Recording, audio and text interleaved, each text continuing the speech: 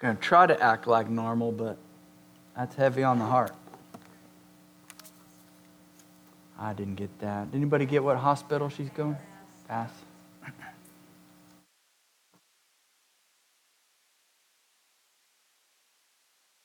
All right, Proverbs 18. My spontaneous scripture readers this morning are Mason, Gina.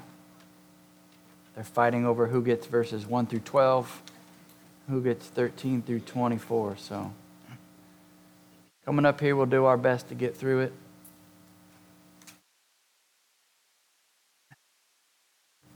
After they read, we'll pray together.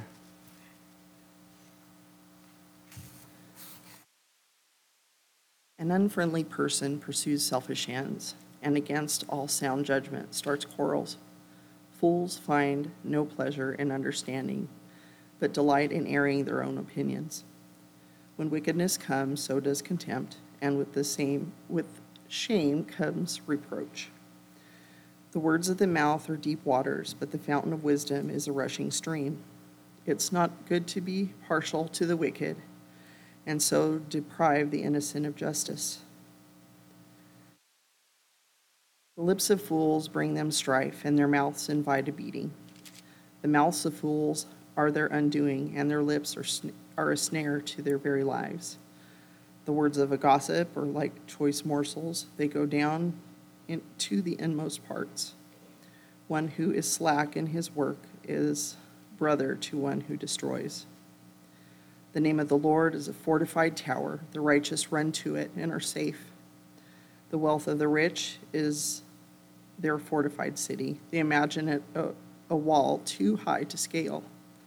Before a downfall, the heart is haughty, but humility comes before honor. If one gives an answer before he hears, it is his folly and shame. A man's spirit will endure sickness, but a crushed spirit who can bear? An intelligent heart acquires knowledge, and the ear of the wise seek knowledge. A man's gift makes room for him and brings him before the great. The one who stares his case first seems right, until the other comes and examines him. The lot puts an end to quarrels and decides between powerful contenders. A brother offends is more unyieldingly than a strong city. A quarreling is like the bars of a castle. From the fruit of a man's mouth his stomach is satisfied. He is satisfied by the yield of his lips. Death and life are in the powers of the tongue, and those who love it will eat its fruits. He will find a wife finds a good thing, and obtain favor from the Lord. The poor uses entreaties, but the rich answer roughly. A man of many companions may come to ruin, but there is a friend who sticks closer than a brother. Thank you. Heavenly Father, we come to you right now in the name of Jesus. We lift up our sister Karen, ask you for provision and comfort and guidance and strength. Help her to recover from this episode. Help the medical team to figure out what's going wrong. May her doctor have wisdom to help her with what is best. Thank you for every day that we wake up, God.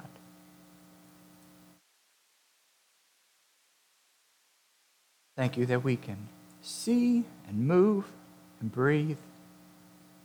We have so many days that we take for granted. Thank you for this reminder to praise you for every breath. Help us to use this day to focus on you and your word and your plans for us that are good. In Jesus' name we pray. Amen. So I titled these observations I'm bringing out of Proverbs 18, these observations I've titled as Your Worst Enemy. Now you can jot down some verses. Ephesians 6:12 says, we do not wrestle against flesh and blood, but against the rulers, against the authorities, against the cosmic powers over this present darkness, against the spiritual forces of evil in heavenly places. That's a familiar passage. But it doesn't say we only wrestle against spiritual powers. Earlier in the same book, in Ephesians 2, I'm going to read it.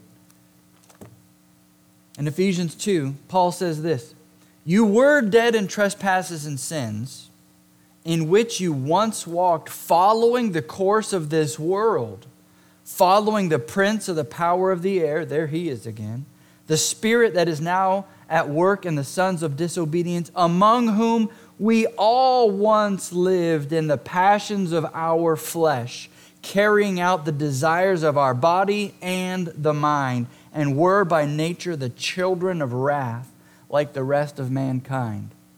The world, the devil, and our flesh, our own body and our own mind are working against us. And in Romans 7:4, this is why the same author writes, "Wretched man that I am, who will deliver me from Satan? No. Who will deliver me from this body of death? Thanks be to God through Jesus Christ our Lord. So then I myself serve the law of God with my mind, but with my flesh I serve the law of sin." You talk about the words of a broken man who understands, I know what I should do and I can't do it. I know what I shouldn't do and I do that instead. What is wrong with me? My worst enemy is right here. In a theological sense, we can go back and blame the devil for introducing sin into humanity. He is the father of lies. But I swallow those lies. He doesn't have to force feed them. I pursue those lies. He just needs to dangle them. I'm my own worst enemy. I sin when I am led astray by my evil desires. I am my own worst enemy. And in Proverbs today, Solomon is going to talk about that. There's a lot there about speech and tongue. You catch all that again? It's there. I'm going to focus on something different today. Your first blank in the outline. You need others for wisdom and judgment. Verse 1 says, "Whoever isolates himself seeks his own desire. He breaks out against all sound judgment." When you isolate yourself, that doesn't just mean you are physically alone, because you can be in a crowd and be thinking about yourself. You can be in a big family, but only be consumed with what you want. This is not about proximity. This is about your personality. This is about the way you let your mind and your life take shape. If you isolate yourself, you're seeking your own desire, and you're breaking out against all sound judgment. It is foolish to avoid understanding others. Write that down. It is foolish when you avoid trying to understand other people. It's Proverbs 11:14 that we've done this verse before. There is wisdom and safety in an abundance of counselors, abundance of opinions. When you isolate yourself and you're seeking just what you want, what you think you want, you're breaking out against sound judgment. Sound judgment requires other people, and you need to understand them. Even if you don't agree with them, at least you understand why they're saying what they're saying, and it's bringing a new perspective to your life. You can't just listen to you. Solomon's observation. Verse 2 says, "A fool takes no pleasure in understanding, but only in expressing his own opinion. So it is foolish to avoid other opinions." And to the side of that blank, you put verse 2. Understanding other people helps you understand yourself. Again, even if you don't like what they say or disagree with what they say, at least listening to other people and trying to understand their perspective, trying to understand their situation, trying to understand their stance even on issues you have a clear stand on. It helps you formulate the truth of who God is and what God wants. But we have to be a people who listen. We should not out-yell our opponents. We do not win by insulting people. Spiritual matters are not about winning and losing. They're about representing God correctly. And Solomon observes, if you isolate yourself for your own desire, that is a bad idea. Because fools take pleasure in only themselves, not in understanding others. Fools take pleasure in only expressing their own opinion.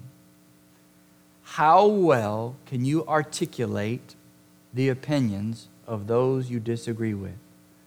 Probably not very well, which means you don't understand them. All you do is seek your own desire. And there can't be an exchange of ideas. There can't be any debate. There can't be any presentation of the gospel in their own understanding when all you do is think about yourself. Real evangelism requires relationship and the presentation of God's words appropriately. And understanding where people are coming from will help you think of different verses, think of different presentations, listening to people, interacting with their ideas. Can that be dangerous? Yes, it can be dangerous. Unless we have a really firm grasp of our own theology, of who Jesus is, what He's done for us, how we exist and move and live in Him, then He becomes our hope and our anchor, no matter what the world throws at us. So we need others for wisdom and for judgment. It's foolish to avoid understanding other people, and it's foolish to avoid other opinions. And then verse 17. The one who states his case first seems right, until the other comes and examines him. It is foolish to avoid other opinions. And here's number 2. You need others for accountability. Write that down. You need other people for accountability. This is verse 17. It goes hand in hand with verse 1. We need other people. We need their wisdom and judgment, but we also need their pushback. We need to be cross-examined about our faith. We need to be cross-examined about whether or not we really believe what we say we believe. We need some of that pushback. That is a good thing, because your perspective on everything is limited. You have a very limited perspective on life. You have a very limited perspective on life in Enid. You have a really limited perspective on life in Oklahoma, and an even more limited perspective on what it means to be an American, and an extremely limited perspective on what it means to be a human on planet Earth, with the thousands of languages, thousands of cultures, thousands of different experiences and ways of learning. People even speak differently, count differently, think differently. We are very, very limited in our perspective, which means we also are only getting a really small sliver of who God is. The more you understand other believers and the way they glorify God and the way they worship God and the way they've learned about God, the way they've grown up hearing the gospel in a different culture and a different setting, it expands your understanding of who God is. Having other people push back against us is a good thing. It's a good thing. It provides accountability. Write this down. We are all correct in our own heads.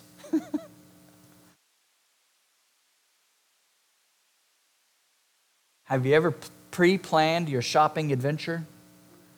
You organized your list according to the aisles, according to needs of refrigeration and perishability. You've organized according to, I'm gonna go clockwise through the store. You've organized your shopping, and then you get there. What's the first thing that happens? I'm getting to that point. Spoiler alert. It never goes to plan. Yeah, first thing, I can't park at my favorite spot. Next problem. They're out of carts. Or the cart I get is that one that you all get. And this happens, overnight, Walmart changed all the aisles.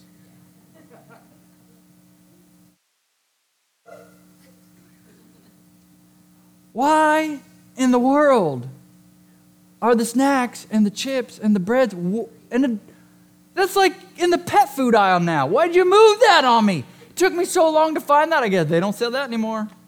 Nobody needs bread anymore. Walmart knows best. Your best laid plans in your head don't go straight. What about your faith in your head? Have you considered that you don't know everything?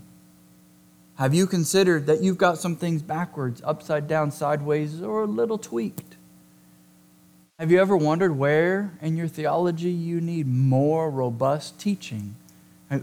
We need to be cross-examined. We need to be questioned. We need that pushback. Solomon sees that. You isolate yourself, you're breaking out against sound judgment.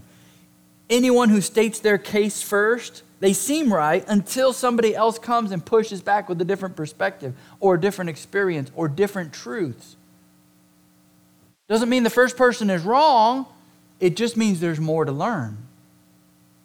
We're all correct in our own heads, and humble people invite other people into their lives, not push them out. The next blank is, other perspectives balance everything. Other perspectives help bring balance to everything. So be open to correction. Be slow to correct others. My father-in-law preached this to his staff. He got it from Oswald Chambers. There's always one more fact that can change any situation. There's always one more fact you don't know, but if you knew it, it might change everything about that interaction, about that person, about their experience, your experience. There's always one more thing you don't know.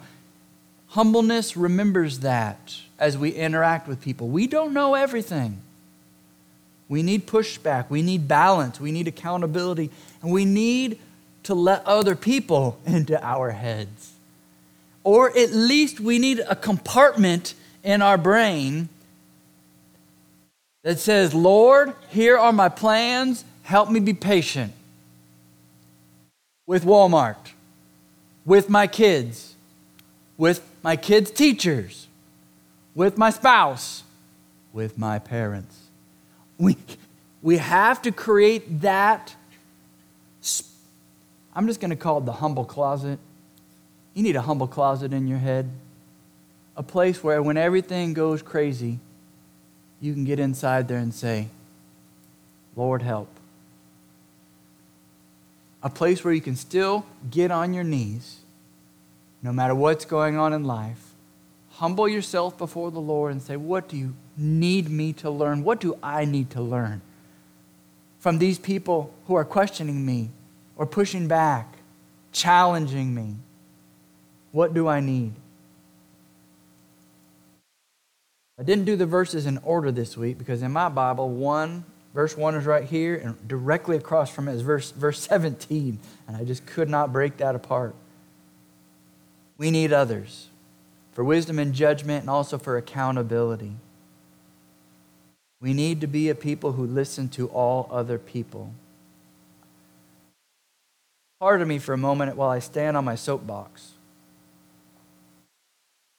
We need to be a people who can listen to all other people and learn to love them anyway and respect their opinion, especially if they're wrong. There's a time and a place to tell a fool that there is a fool. They're a fool. But there's a time and a place to shut your mouth because they're not listening. And we don't know that moment or the perfect timing for that. That we need discernment. And that only comes when you've spent time in the presence of God, the Father, the Son, and the Holy Spirit.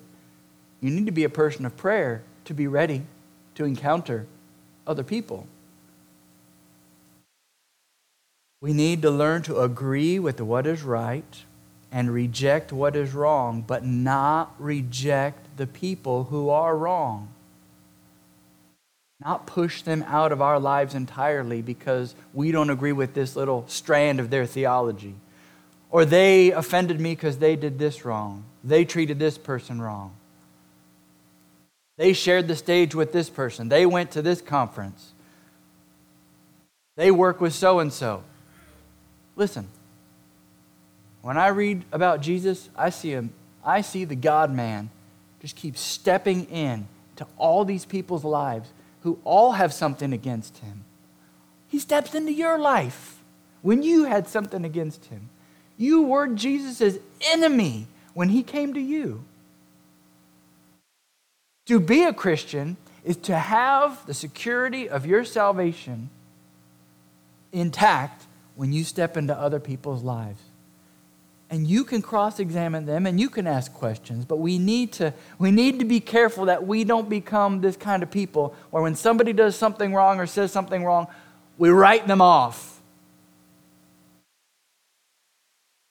That's not loving your neighbor, because he would have written me off a long time ago. Where's the grace? We accept what people can bring that is good, and we can reject what is wrong, rejecting what is evil, rejecting what is dangerous, but that doesn't mean we have to throw them out. And doesn't mean we can't learn from them still. There's a lot we can learn from our enemies.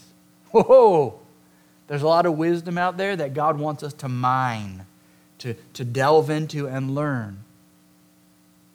Step 1, make sure you're right with the Lord. Step 2, spend a lot more time in prayer than you do actually dealing with other people. Step 3, you're understanding His Word, you're reading it for yourself, and you're growing in your own personal study. And then you have the strength of person to start adding other people into your life without being critical of them, mean to them, or excluding them.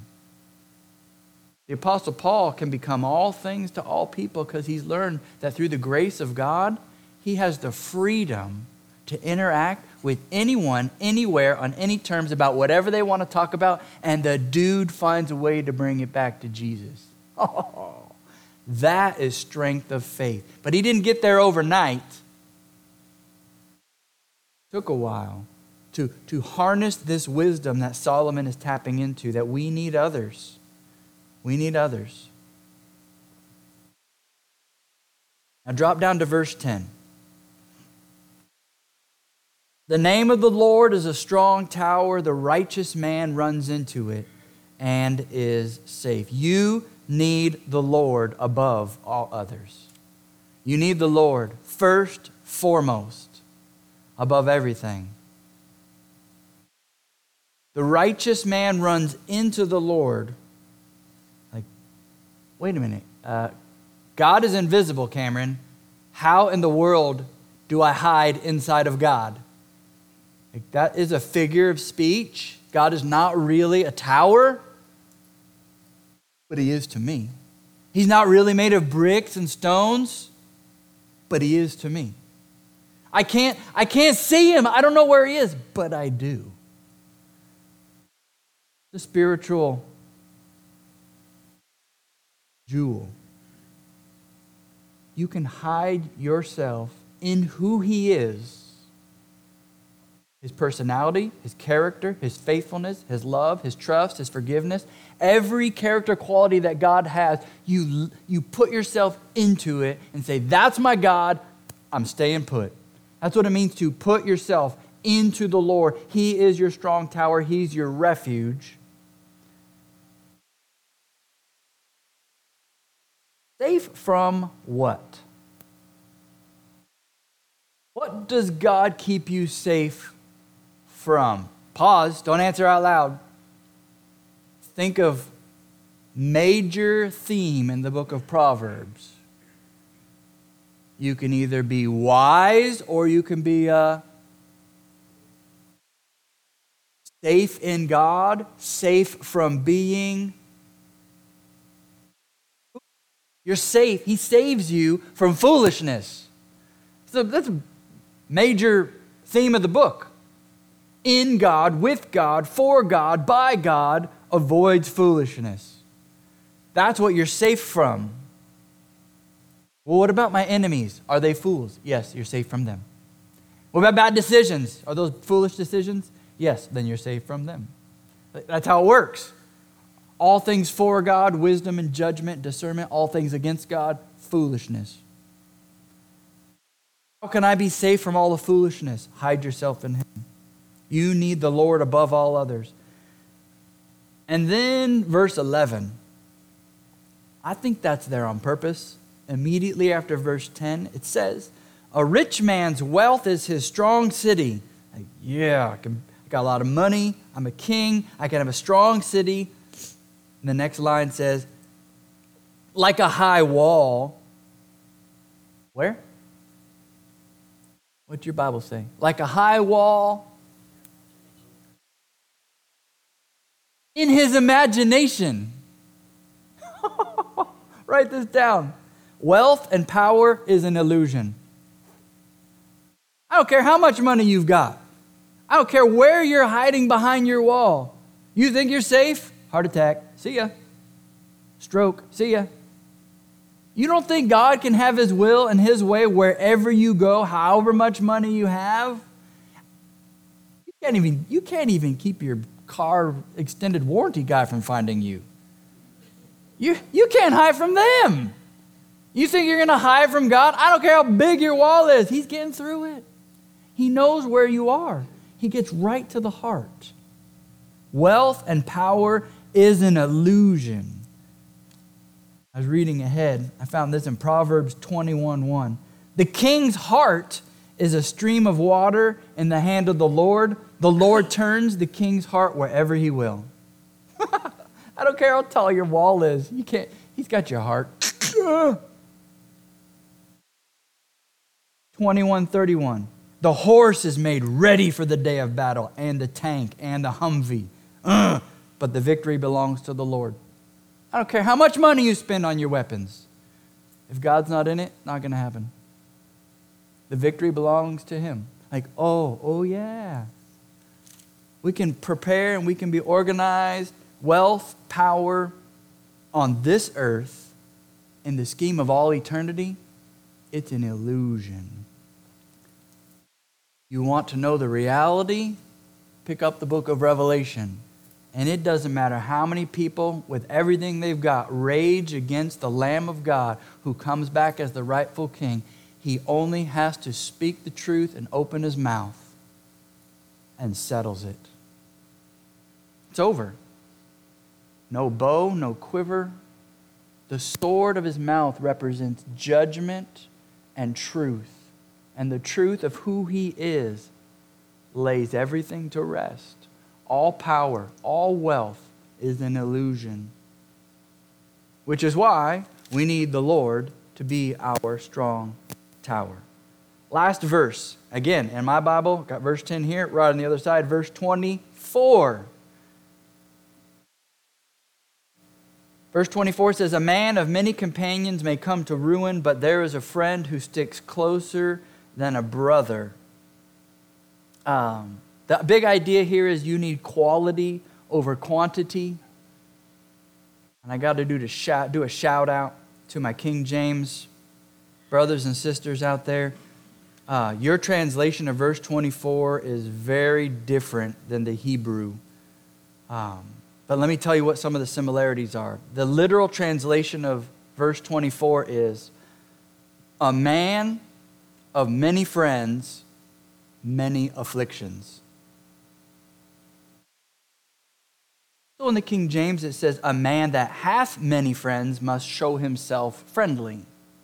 If you don't show yourself friendly and you have a lot of friends, it's going to go bad for you. But you kind of have to assume the word affliction should be in there, and it doesn't say it. The King James just kind of assumes it. If you have many friends and you don't show yourself friendly, you're going to have trouble, right? You got to show yourself friendly. My version, the ESV, makes it a little more clear. A man of many friends or companions may come to ruin. But there is a friend who sticks closer than a brother. And most translations get that part right. There is a friend who sticks closer than a brother. We need quality others, not just a lot of others. And by the way, flashback, verse 10 is the highest quality possible, the Lord. You need to have the Lord as your refuge and as your strength. But having a lot of friends is not the key here. We need the kind of friends who stick closer than a brother. Write this down. Many friends will not prevent suffering. I think that's the gist of the first half of verse 24. You could surround yourself with companions day after day, moment by moment. Suffering is still going to come into your life. That doesn't isolate you. In fact, that might even accelerate the suffering. Sometimes the more people you have, the more problems you have. You ever ask 12 people where they want to go to eat? That is not fun. You might settle on lunch, but it's dinner time. Like, wait, what just happened there? Right? The more people involved, sometimes the more complicated it gets. So it's not going to prevent suffering, but here's the last line. Family is not superior to mutual love and acceptance. And to the end of that, you might add, in Jesus. I'm talking about mutual love and acceptance in the faith realm.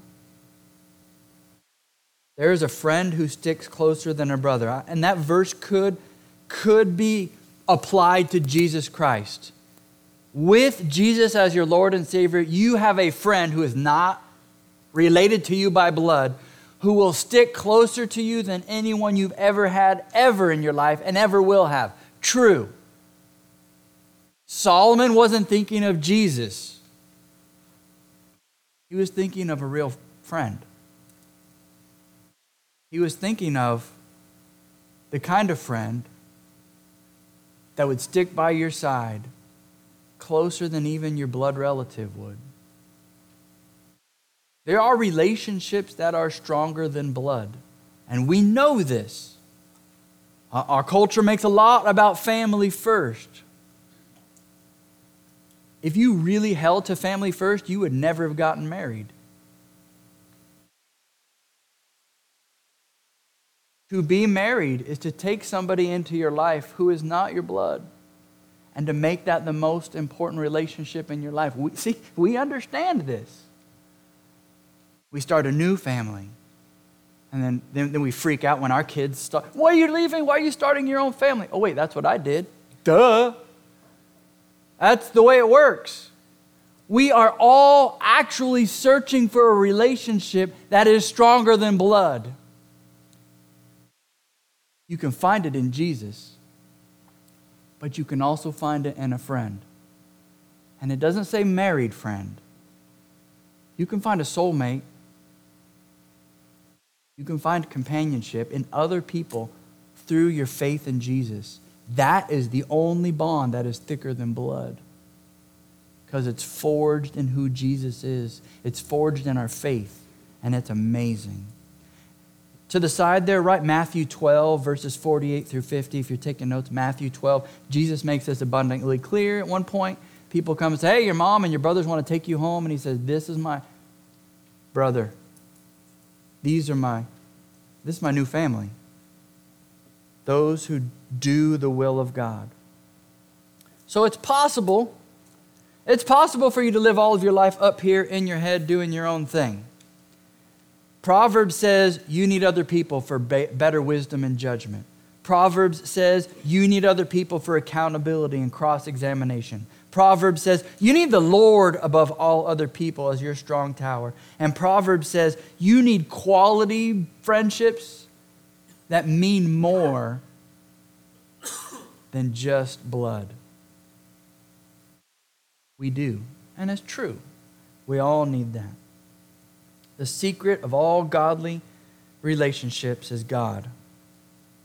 The faith we share in Jesus should unite us and give us all the wisdom we need to love God through all of our sufferings. Stand with me. Let's pray.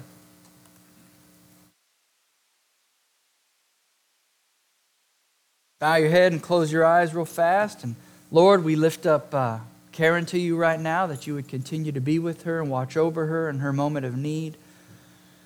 Help her medication and her health scare all to level out according to your will. Help us to keep ministering to her as we remember her, comfort her and guide her. Lord, help us to search our own hearts right now, that we would not hide and isolate ourselves inside of our own opinions, inside of our own perspectives, inside of our own experiences, inside of our own biases. Lord, help us to look at life the way you look at life. And thank you for reminding us this morning that we need other people. We need godly counsel, but we also need people we disagree with, Lord. Help us to be patient as you bring them into our lives, and as we figure out and hone and sharpen our faith, that we would be secure in the Lord, our tower, but unafraid of many companions, because we know in Jesus we have a friend who is closer than anyone else on earth to our hearts.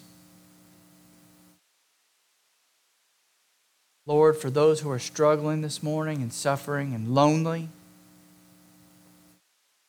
who feel isolated all the time, we pray that you would remind them that they are not truly alone.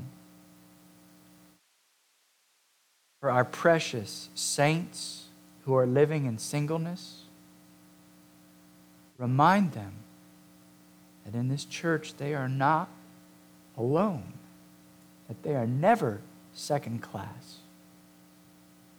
Help us to love one another openly, appropriately, and faithfully. Help us to be the kind of people that are willing to stick as close as needed in Jesus' name.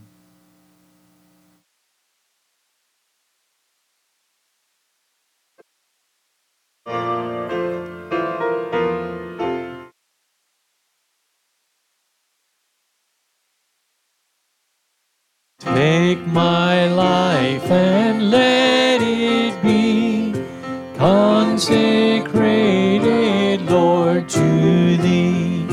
Take my hands and let them move at the impulse of Thy love, at the impulse of Thy love. Take my feet and let them be swift and beautiful. Take my voice and let me sing, always only for my King, always only for my King. Take my love, my God, I pour at Thy feet, its treasure store. Take myself and I will be ever only all for Thee, only all for